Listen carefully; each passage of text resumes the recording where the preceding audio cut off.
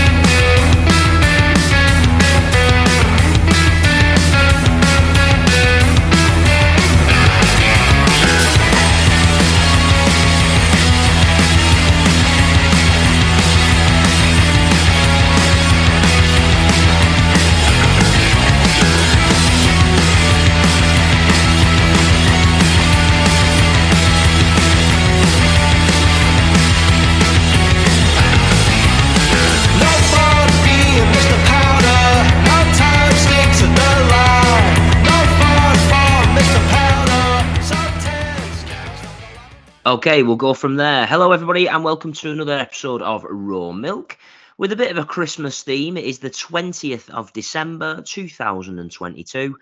My name's Josh Cook, and I'm joined, as always, by my Stanley confidant and good friend, Mr. Callum Gibson. Gibby, how are you?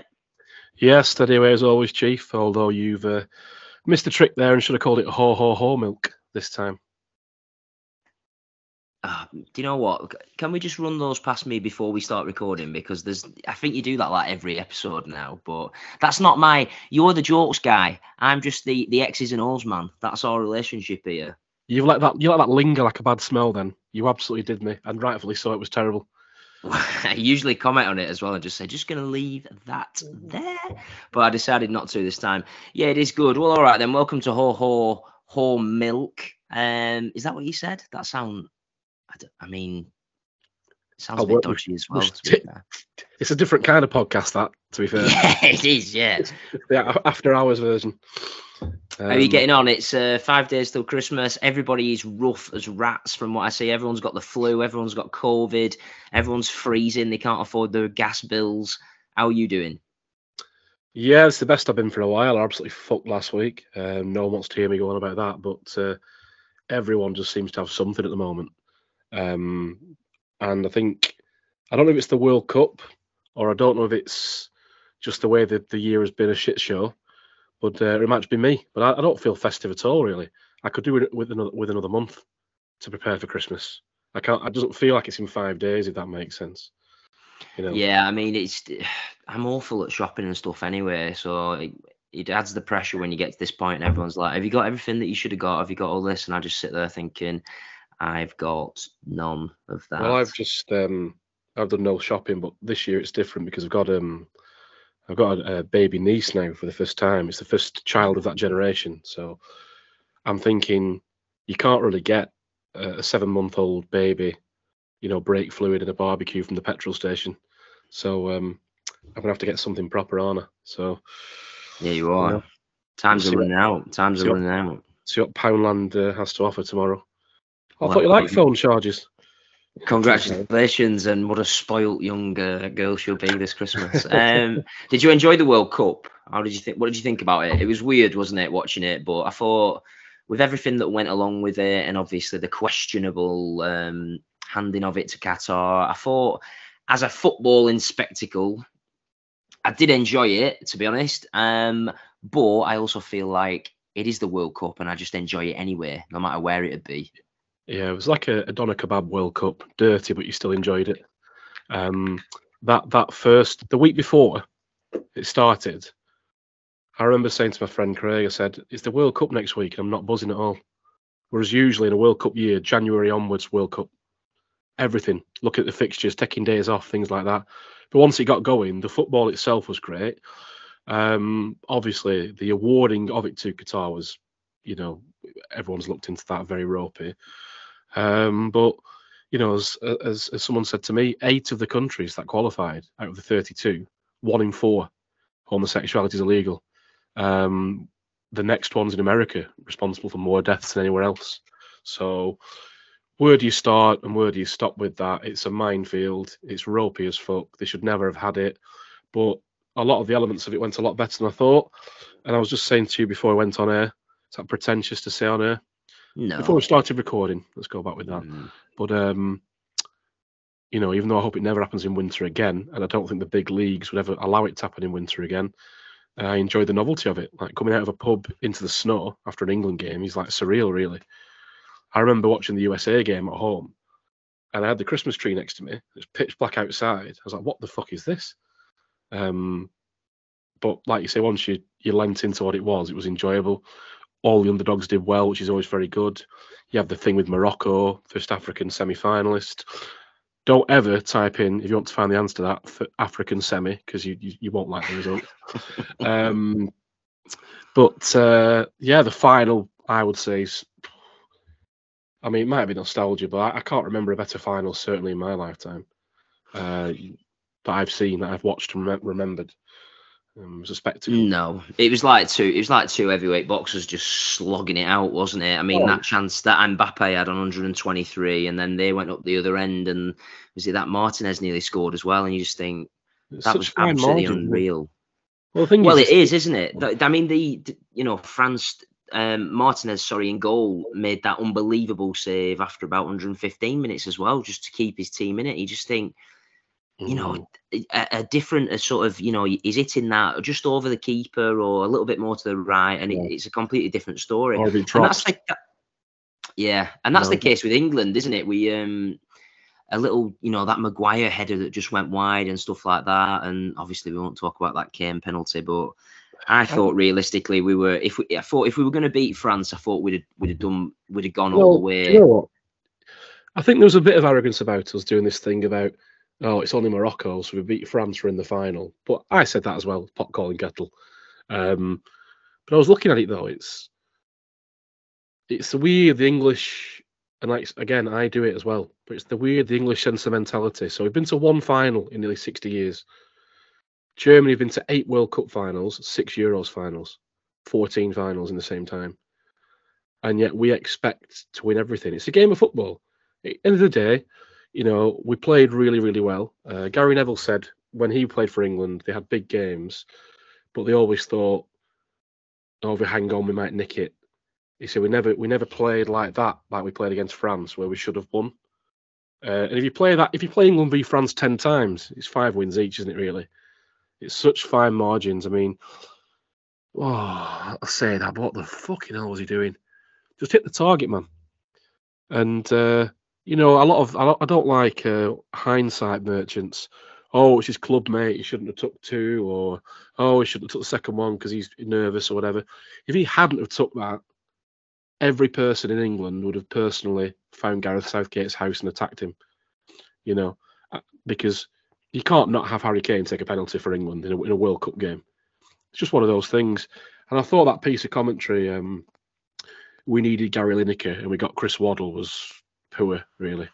Yeah, I'm surprised he's not come back, and I don't know whether he has. Has he apologised for that? I'm surprised he hasn't, because obviously heat of the moment, stuff like that. But that feels like something that's rehearsed, even.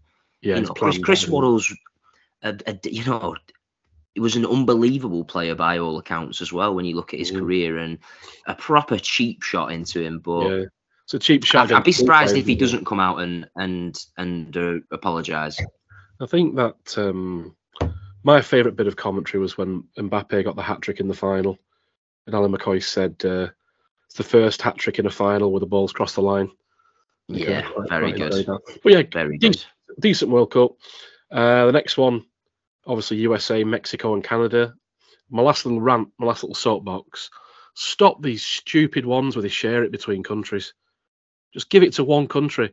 I was looking at the because that's what it's about, going somewhere new and experiencing their language and hospitality and things. But I was looking at 2030. Is it 2030? 26, yeah. Yeah. And these are some of the bids, the actual bids. Chile, Argentina, and Colombia. Again, although they're next to each other, it's miles and miles that. If you're playing South Chile, you're near the North Pole, really. Then some ridiculous ones. Greece, Egypt, and Saudi Arabia, joint bid. And then the stupidest one of all, Portugal, Spain, and Ukraine. So Portugal, Spain next to each other. Cynical. Oh, we'll put Ukraine in there because of what they're going through.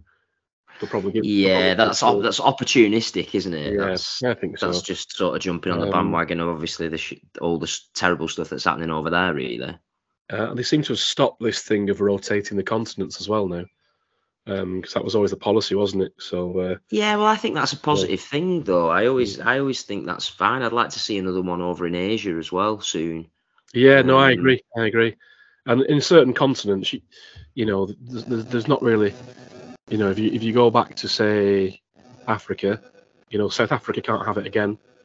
Who else can be ready in that time frame? I hope they do get it again. I'm pretty sure Morocco. Was it Morocco? No, I think it was Algeria and Tunisia. That's another one who are trying to get it as well. Well, that's because Morocco are hosting the Club World Cup, I saw as well. I think that's next year. Or you mean the 32 team tournament where the managers of teams? Well, I mean that was just it's the managers of teams who complain the schedule is too congested will happily go over there for the money. Yeah, of course. Yeah. The same managers who say it's too tiring to play your second string in 2 League Cup games will then fly the first team squad to Morocco for pointless, basically friendlies.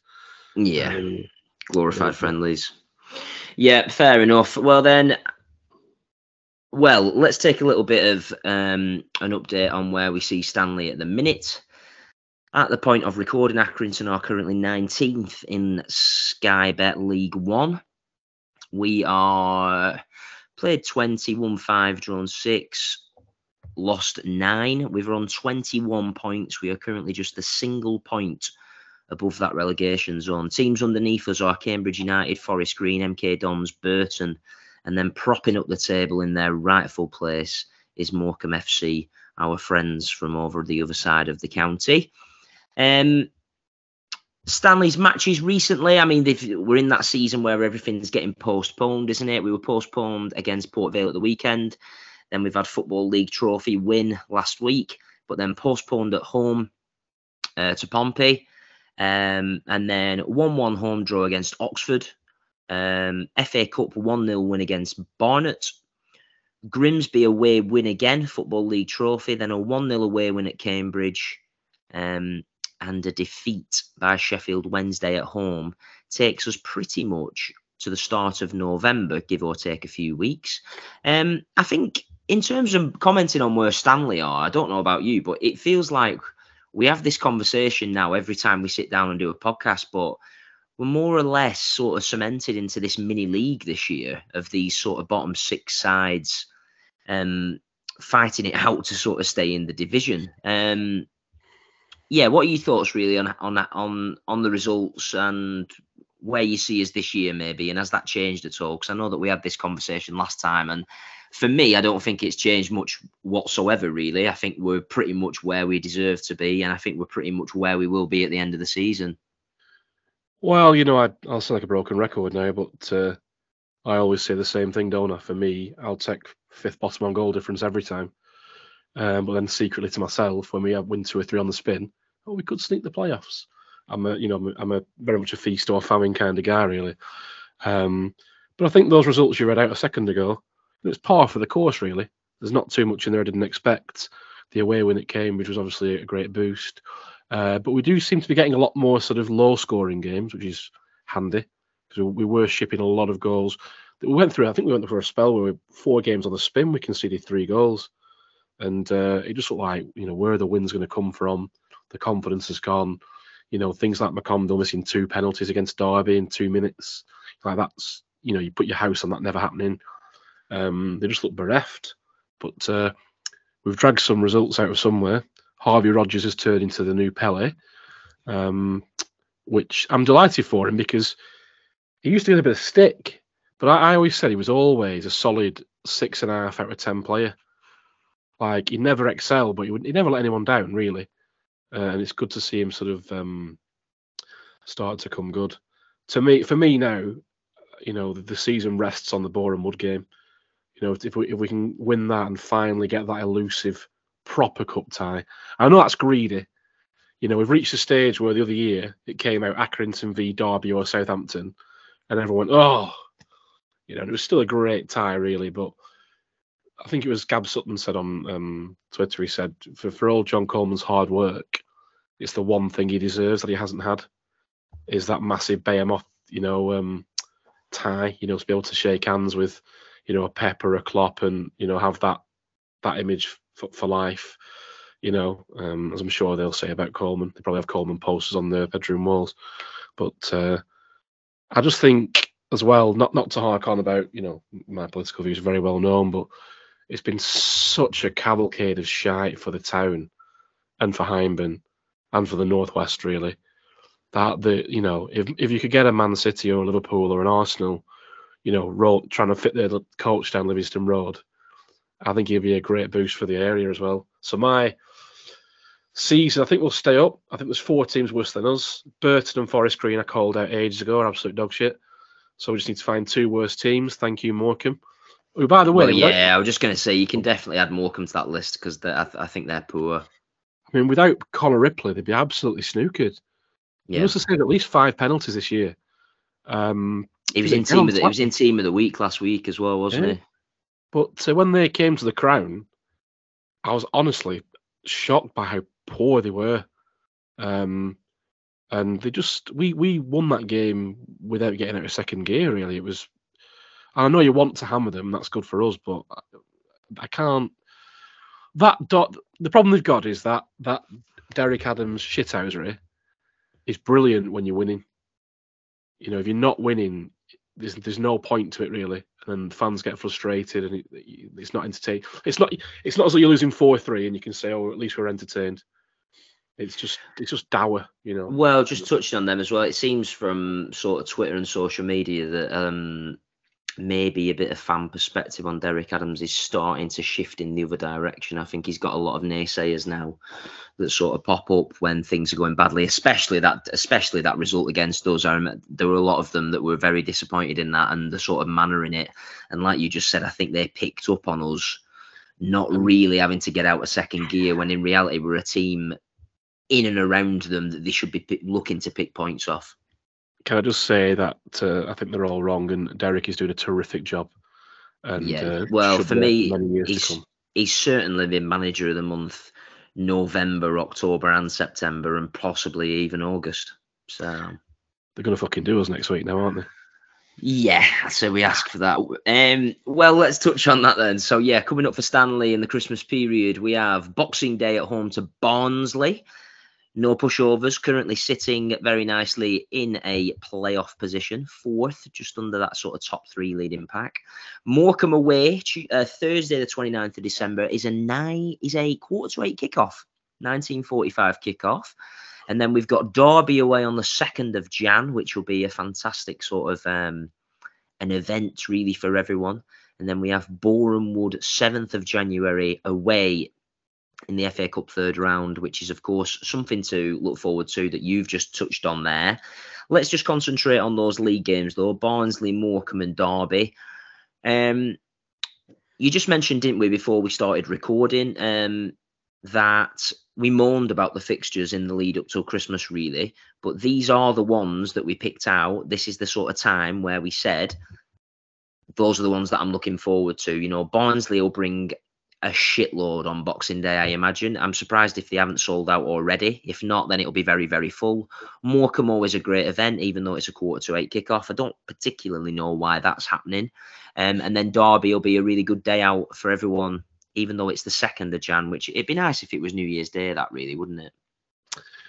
Yeah. I mean, people are still off, so it's not too bad. But we've been shafted with these things before, like Sheffield Wednesday being moved to a Wednesday night, ironically, and things like that.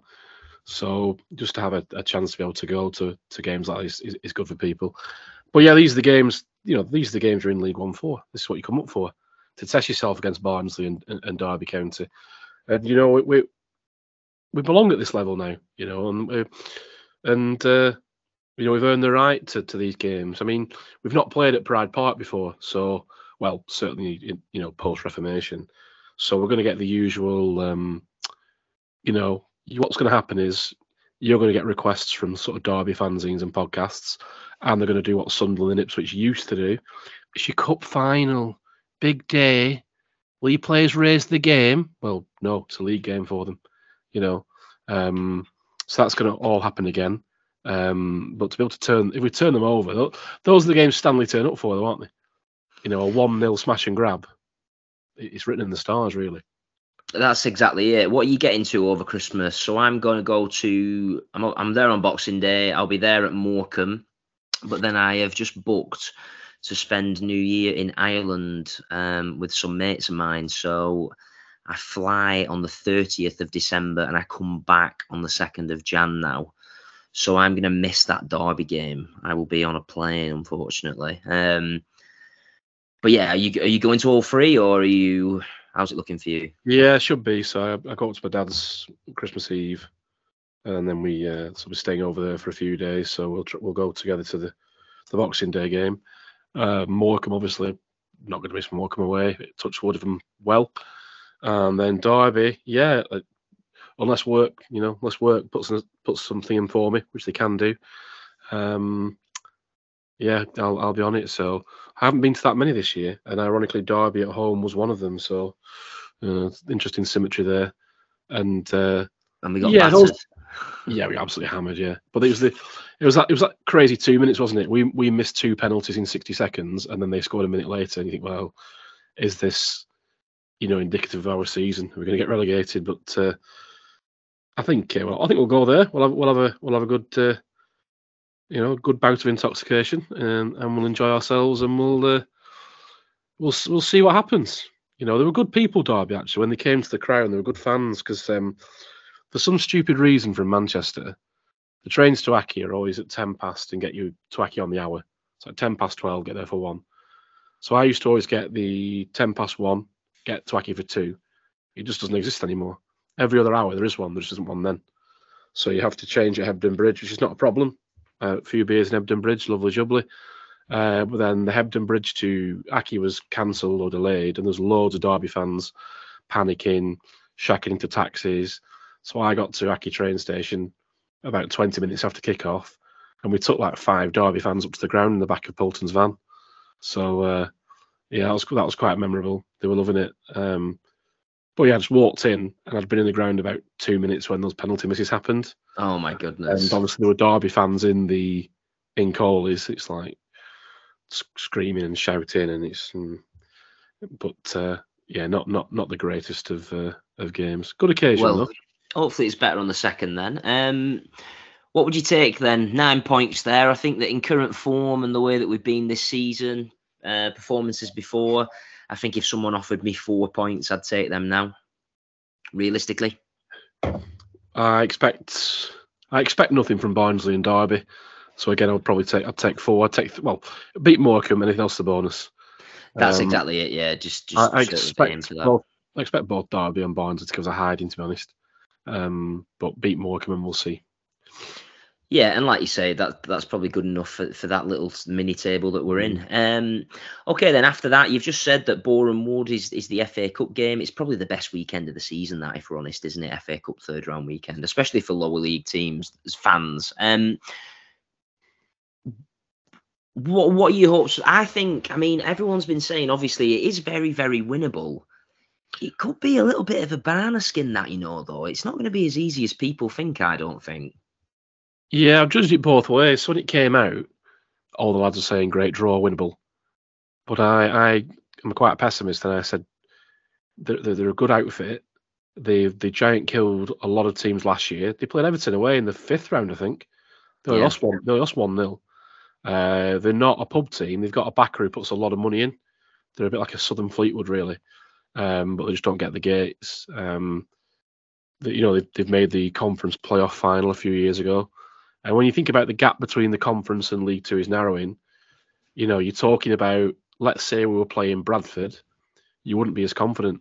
No, but the standard is very similar, and with it being away as well, I agree it's a banana skin. It's winnable, but if you said to me now, would you take a replay and take them back to the Crown so you're in the heart? I'd probably say yeah. Yeah, I'd fully expect them as well. You just mentioned the crowds that they get, but I think first week in the new year, I think there will be a decent crowd on for that as well. So I'd expect us to be under the cosh a little bit. And like you say, if we were playing Bradford away, I'd be saying, right, we're going to go there and get beat. So yeah, I think we'll take a few as well for the novelty, really. New ground, never played. Yeah, I'm eyeing it up, to be honest. Yeah, I fancy it up. You can buy the tickets now on the Boreham Wood website. No one seems to have advertised that anywhere. But oh, really? Yeah, you go into the away section and buy away tickets. Yeah. Oh, nice. Okay, then. So hopefully we'll get through them all right. I mean, just touching then on, we're into the quarterfinals of the Football League Trophy. That thing that we've said many, many a times we don't really pay attention to until we're in this section now. We're 2 games from Wembley, aren't we? Are we in is it the actual quarterfinals or the Northern quarterfinals? I think that's the actual quarterfinals. I think there's only 8 teams left. Yeah, there is. I think that's right. So, and is the semi-final? Would that be 2 legs? I don't think it is anymore. Brilliant. Yeah. But I could be wrong on that. But I don't think it is anymore. No. We're a handful of games away from Wembley. Well, yeah, a small handful of games. Realistically, Lincoln away is probably the worst draw we could have got though in that bag of teams. To be fair, because we've got a fucking shit history there as well. So I'm not really holding much bloody hope for that either now. I was getting really excited for that, and then bang, Lincoln away. I was like, ugh. Yeah, it's a weird little trophy that, because as I've said many times, once they put the under 21 teams in, that killed it for me. But obviously, football fans are fickle by nature. Once you get to this round, once you get the sniff of Wembley, you're not going to turn it down. But it's that kind of trophy where, because they're all League One and League Two sides, there are no interesting ties to be had. Do you know what I mean? Whoever came out of there, they were all shit ties. You just wanted a home tie, really. Best chance of progressing. Well, Salford at home, the best one we could have had, really. It reminds me of Salford away a couple of years ago when we went, and what did we take, 780 or something like that? Yeah, it was strange, wasn't it? And we were absolutely dire in the second half and didn't get anywhere near beating them. So that was when Bursick took the free kick, wasn't it? Do you remember Joe Bursick, the keeper? Yes, that was that moment. Yeah. It was the first time he did it. Yeah, and I was like, "What the fuck is he doing?" We went 1-0 up. I think Sam Finley scored a massive deflected, 30-yard sort of screamer, didn't he? It was really weird because they have no fan base anyway, and then out of the no fan base that they have, most of them didn't go to that game anyway. So we looked massive. We'd filled all our end out, and we probably had more than the rest of the ground put together. I think we did. I remember seeing a tweet from a Portsmouth fan saying, "You've been outnumbered by Accrington. You are the most tin pot team in the Football League." Absolutely magnificent. Yeah, you've got to find it. Yeah. But yeah, come on, let's go there. And I mean, once you're 1 game away from Wembley, wow, we were, as John Coleman said in the past, that's sort of the one thing that is eluding him in his career at the minute. And he said after that Salford game, I remember that he's not going to get too many more chances of that. Rightio then. So one thing that I wanted to ask you would be, what are your memorable Boxing Day games that you can remember? Because 3 always, well, it was 2, but I'm going to give an honourable mention to 1 for me. So the 2 that I always mention is Morecambe away, 2009. 2 goals from Phil Edwards gave us a pretty decent win away. I remember that. It was touch and go whether the game was going to be on, and we managed to beat them away at the old Christie Park as well. Another one that I always think of is I went to the 2008 game and at this point I was only 13 and I was really buzzing every time I went to watch Stanley away. It was like a really interesting sort of exciting time. Used to go with my granddad and stuff. We got absolutely fucking battered at Chester 2-0, and I was just reading the match report from it, and it was Accrington slipped to a 4th successive defeat as they were beaten at Chester City on Boxing Day. Goals from Ryan Lowe as well. And just looking at the Stanley team that day, Dunbavin, Richardson, Phil Edwards, Kieran Charnock, Chris King, Jimmy Ryan, John Mullen, Andy Proctor, John Miles, Paul Mullen, Jamie Clark, subs, Peter Gavanna and Bobby Grant. And you look at that and just think, Jesus Christ, what a different time supporting Stanley that was. And that was dire. And I always think back to that moment when people say to me, that was shit. That's the worst I've ever seen him play. I still think that was the worst I've ever seen a Stanley team play that day. We were beaten. We were in that little side bit at Chester, if you remember, because there weren't that many of us. And we were absolutely shocking that day. And I think Lawrence Wilson might have been playing for him, maybe, as well. But I remember Ryan Lowe was definitely playing, yeah, because he scored. But any memorable games for you that pop to your mind? The other one that I was going to say, actually, was last year's Boxing Day. Was class. Was absolutely class. Beating Rotherham at home. Burnley game called off, so there was about 4,800, 900 on it. It was absolutely packed. And then everyone sort of stayed in the Crown after. We beat them, they were top of the league, and then everyone had a proper good knees up in the Crown after, didn't they? That was a top day. So that's one that's very memorable, even though it is the last Boxing Day. Yeah, and that Rotherham game does spring to mind, because I think we were on a bit of a ropey run as well. And they were on some ridiculous unbeaten run as well. So for us to do them, I think it was an overhead kick from McConville as well. Yeah, it was a mad goal. Yeah, they had a few cleared off the line and stuff like that. I took my mates. My mates' dads came because Burnley were off. They came with us for the day, and my mate's dad was like, oh God, it's like watching Burnley in the 80s. They were absolutely buzzing. They absolutely loved it after. We had a proper good day. And then obviously, a good sing song in the Crown after, where Rashid nearly lost his leg, but if you remember that, it's slipping on that table. Halcyon days. The one that jumps out for me is this one that a lot of Stanley fans would probably pick. Boxing Day 2011, the Brian Hughes wonder goal to beat Morecambe. Yes, yes, just unbelievable. There's little moments in football, which is why it's such a great sport, where somebody can pop up, do something, never be heard from again, but they have immortality, and that's Brian Hughes, isn't it? You're talking about a goal 11 years ago now from a man who mustn't have played more than 20 games at a push, if that. And he's always remembered, and he'll always be fondly remembered, and he'll never have to pay for a pint in the Crown. It's a funny old game, but yeah, just I can see it clearly in my mind's eye now. I can remember where I was stood, and I can remember him turning and just hitting it. And you just watch the arc of the ball, and you just knew it was going in. And that millisecond where the keeper's grasping for it, but as a supporter, you know he's not going to get there, and you know it's going in. Do you know what I mean? Yeah. And then just absolute pandemonium, people running to the front. There's a picture of me, topless, giving Procky a massive bear hug. It was a real special day. And like you say, Boxing Day anyway, so you're win or lose, you're on the booze. That was a great trip home, and a great, just a great evening. Yeah, I remember where I was. I was stood next to Matt Ainsworth, tree cutter. I remember that. I stood with him behind the goal there at Morecambe, and was that maybe the first year we'd been there to the new ground? Maybe it was one of the first couple. Yeah, it's quite early, wasn't it? But yeah, I've got a white shirt of Brian Hughes's that he scored that goal in. I don't think it's that one, but I've got somehow got a shirt lying around of his. Yeah. 2009 it opened, the Globe Arena. There you go. And yeah, because we won 3-2 there. I think Jimmy Ryan scored one year as well, didn't they? 2010, sorry, they broke ground in 2009. It opened in 2010. So yeah. So when did the first game kick off? And then half of it's still got to be built by the looks of it as well. Well, that's it. When do you ever finish building a ground within a year? Yeah, it's crazy. Tells you the story, really. Made out of Lego, innit? Prefab nonsense, yeah.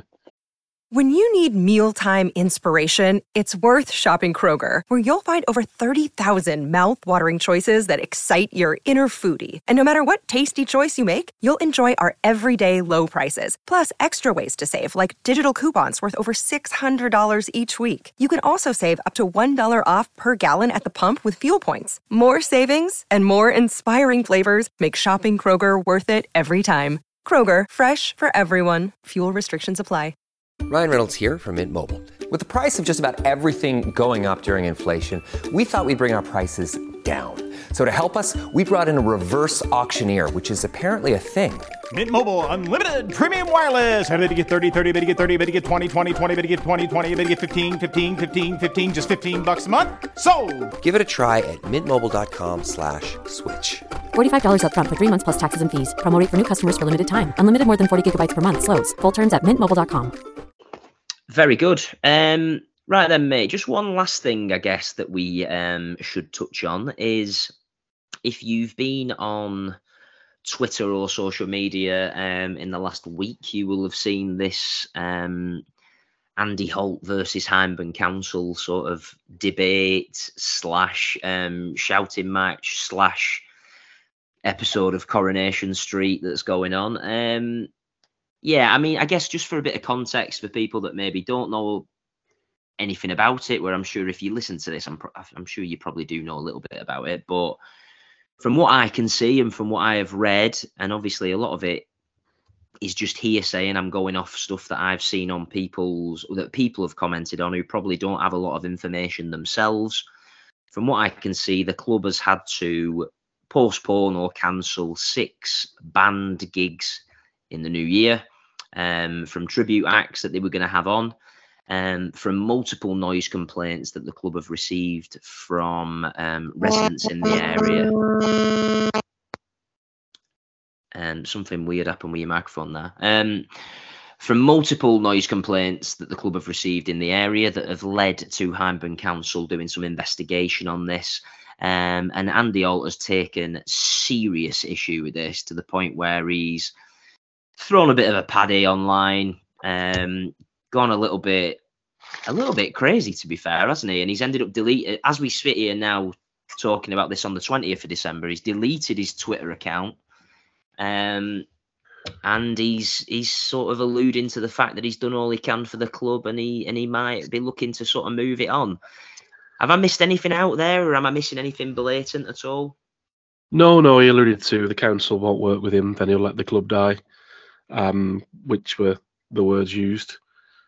Now, I said to you the other day, I hope that we're missing something, because as far as the naked eye can see, they built the clubhouse, which again, beautiful facility, no problem with that. But it's basically become a pub, hasn't it? It's open during the week. There's lots of events on, which is great.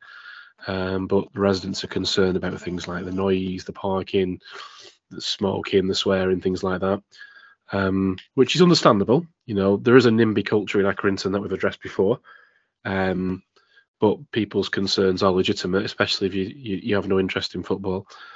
But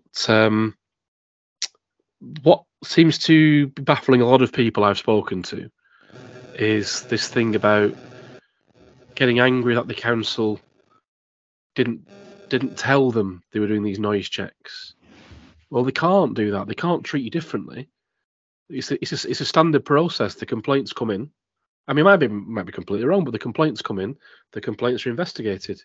If they say to you, right, we're coming on the 12th of May, then what's the point of the mystery shop? Because you can just turn it down on the 12th of May. You know, imagine doing that with any other walk of life. I own a kebab shop. We're closing you down because we found rats. They should have told me you were coming. This is outrageous. I'm closing the kebab shop. You know, again, you hope you're missing something, but it sounds to me like it's a normal premises sound check that other pubs, clubs, bars, restaurants would get in a residential area. And it's not the end of the world. You can work with people and you can make adaptations, but you've got to be very wary of burning your bridges. Me and Lee were having a talk the other day, and we made the point that if I say to you, can I borrow a £5? and you say no, and I say fuck off, you silly cunt, are you then next month going to give me that £5? Probably not. So there are frustrations to be had, but you know, there are question marks possibly to be raised in how it's been dealt with. And I understand you know, there are some people who are acolytes and will probably go mental at that, but nobody should be immune to questions being asked. That's all they are, questions. No one's pointing fingers. People are just confused by the turn of events and just want some answers and want some natural questions to be resolved. It's not, you know, it's not, no one's having, no one's attacking anybody or claiming to know anything they don't. But if you can't question things, then it becomes a sort of, you know, North Korea style way of doing things, not from the club, just generally in society, you know. Well, that's true, and I think you're absolutely right in what you've said there, and I think a lot of people are just simply asking that question.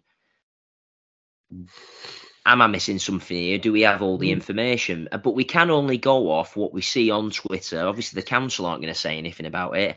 And to be fair, the stuff that Andy says is very, very heat of the moment. It's very, very aggressive. You know, he's calling councillors tossers and et cetera, and then there's certain areas of the fan base that I've seen, wankers, this, that, every name under the sun. And I just think to myself, well, that's not really going to it's not really going to help anybody out. And also, do they have all the information as well? I think that we have an issue as a fan in certain areas of the fan base, and to a certain extent, the football club now. These things keep happening. And I think that people don't have all the information and have got blinkers on and just think that if absolutely everything isn't being done to sort of aid the football club, then it's absolutely wrong. And anybody who's got any other opinion is a complete tosser. I've seen some disgusting language used, to be fair. And you listen, I've called people this and that on Twitter. We all have, haven't we? But I just wonder at times how long this can go on with people not having any information. And like you say, we might be missing something here and we might be doing this, but I'm sort of past the point now of apologizing for it, when all I'm saying is we don't have all the information, do we? It's just very bizarre, whoever you support, whatever club, to be attacked for critical thinking. You know, everyone, what I would say to anyone even away from football, if somebody asking you a question or somebody, you know, wanting a little bit more information about something triggers you or sets you off, that to me is inherently a problem with you. It's and that's nothing to do with what's going on at the football club. You know, people should be able to say, you know, am I missing something, or are the council not following procedure? Because let's say the council don't usually do mystery shops and they randomly decided to do it, yeah, fair game, different kettle of fish. Yeah? Or if the club is being treated differently to other businesses, yeah, different kettle of fish again, poor behaviour. But if someone's put a complaint in and a routine is being followed and the council, you know, are issuing directives in order of what to do, I'm sure they want it to be resolved, then you do have to ask yourself, are we not privy to something, or are we missing something? And I just think you don't want that to come back and bite, because councillors are people at the end of the day, and people subconsciously make decisions. So the next time you want to build something or plan something, you know, it can come back to bite you sometimes, and no one wants that to happen.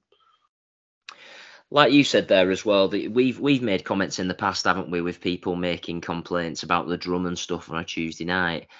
This is a completely different issue, because now the club has taken on a different sort of thing where it is able to hold these events to the certain hours in the morning, etc., etc. I think that you could make you can't really use that argument now where you say, well, you've moved next to a club. What did you expect? Someone might have moved next to a football club, yes, but somebody didn't move next to a pub that's been open, you know, that's been having events, Christmas parties, etc. until the early hours, as much as they are. So I think that's fair enough. Another point that I just like to make, and again, I'm just playing devil's advocate here, and I don't know anything about anybody who's made any complaint or whatever. I don't even live in the area anymore full time, really.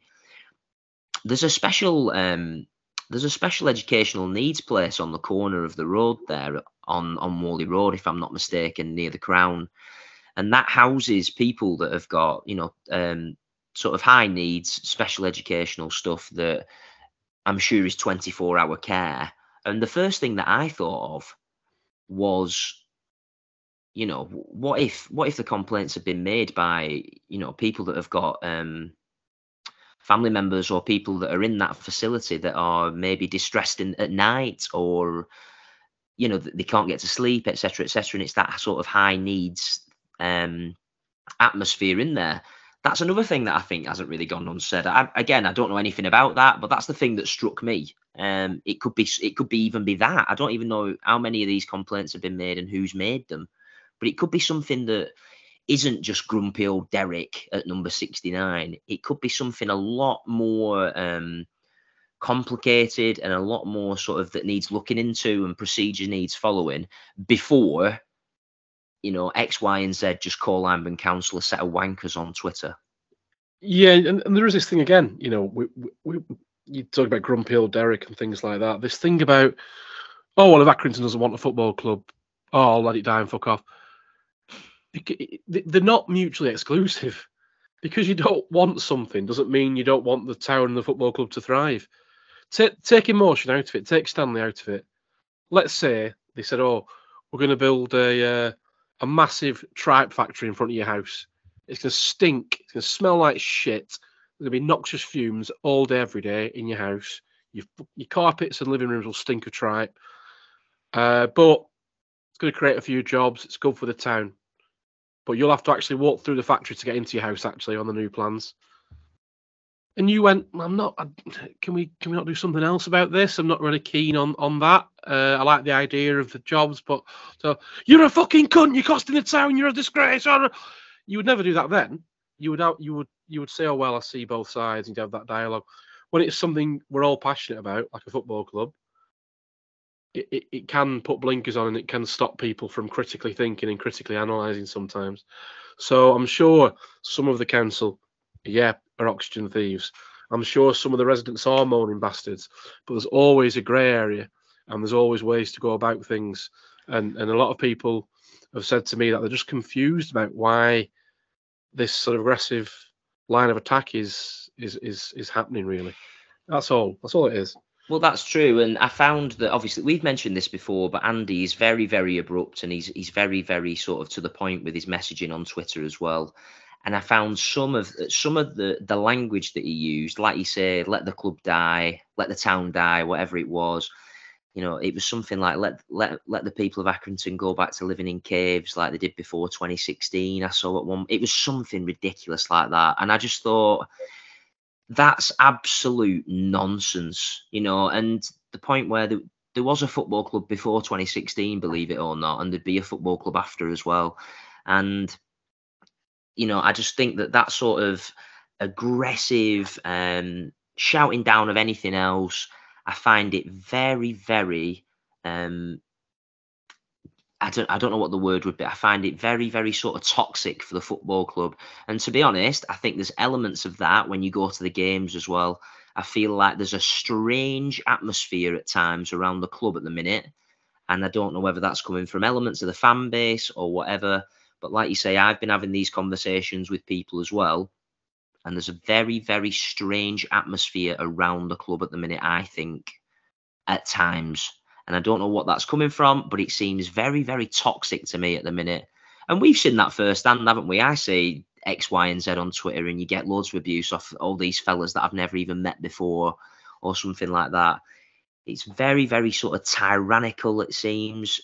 It's just very, very odd. I find it all a little bit of at times, it's almost bullying.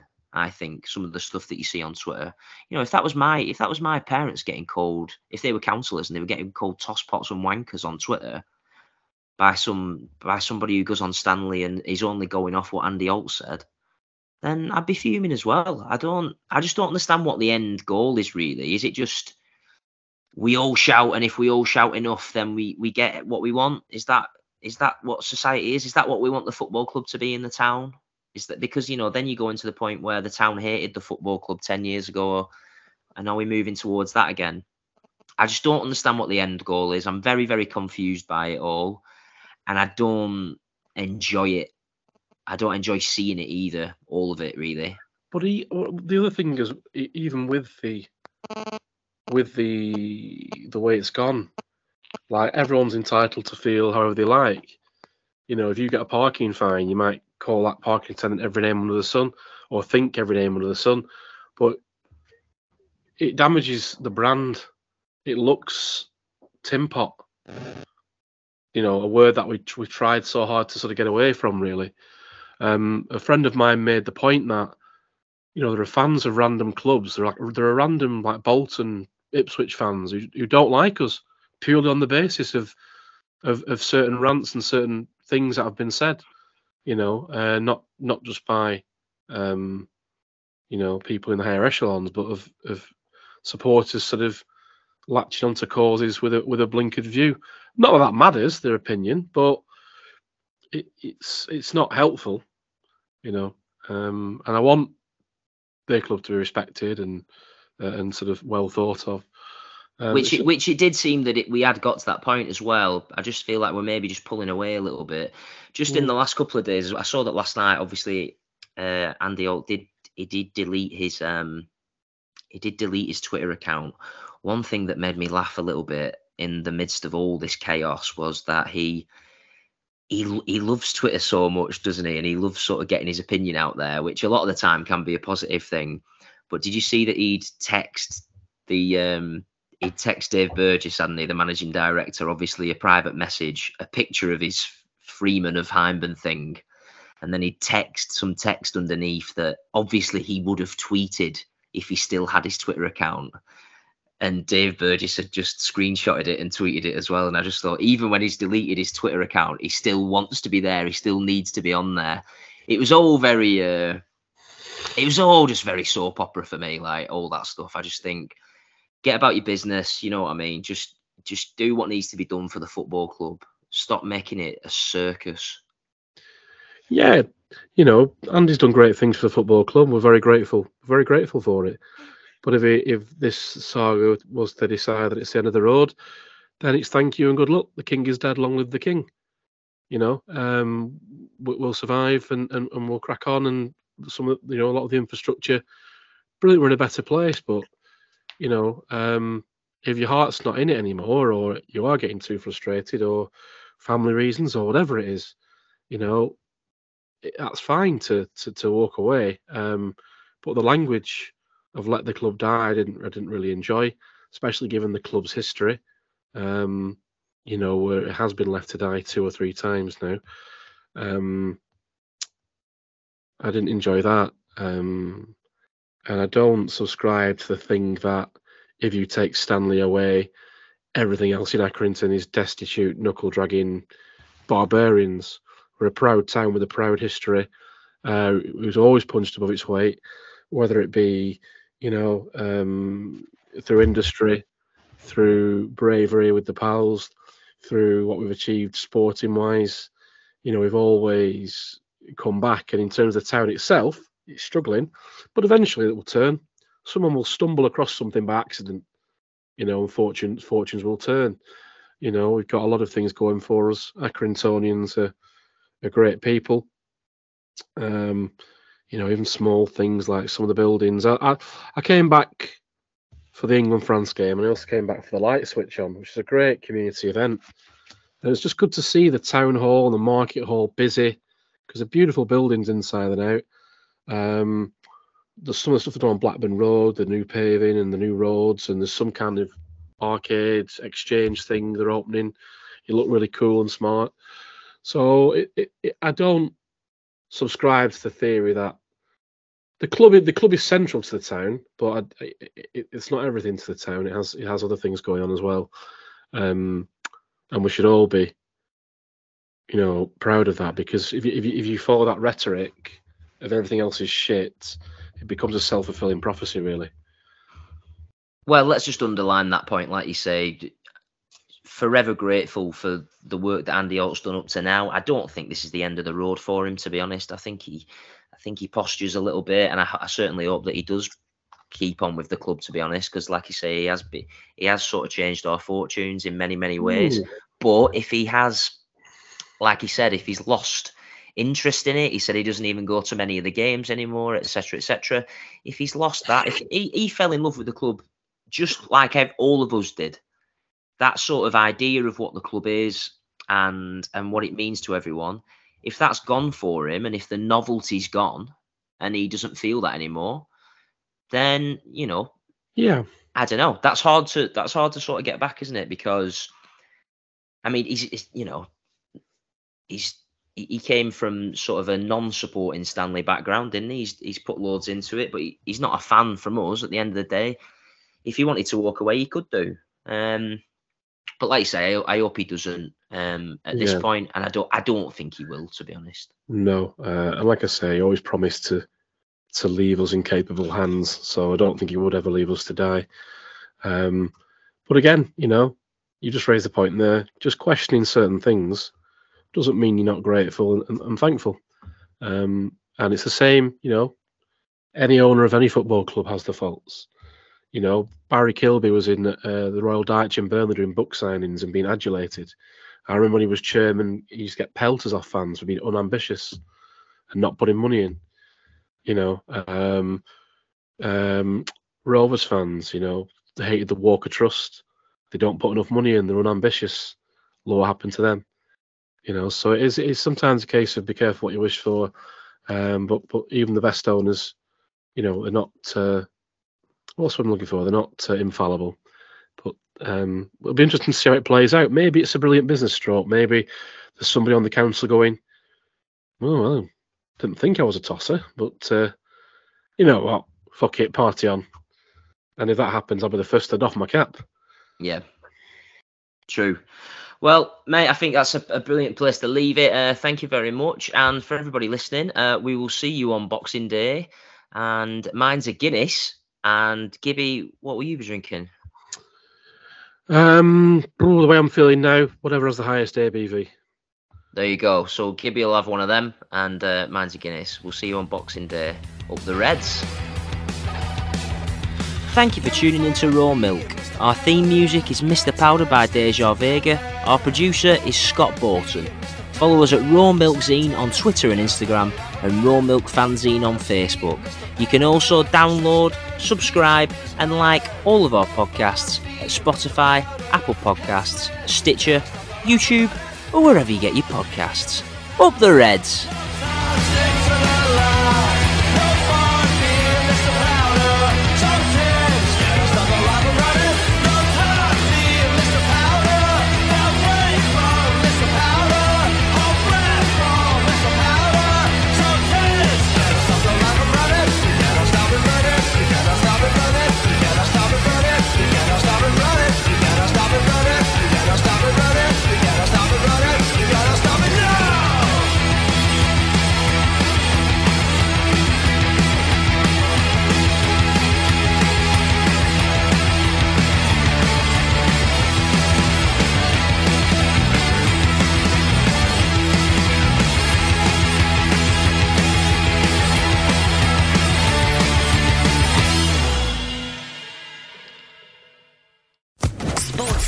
Podcast Network.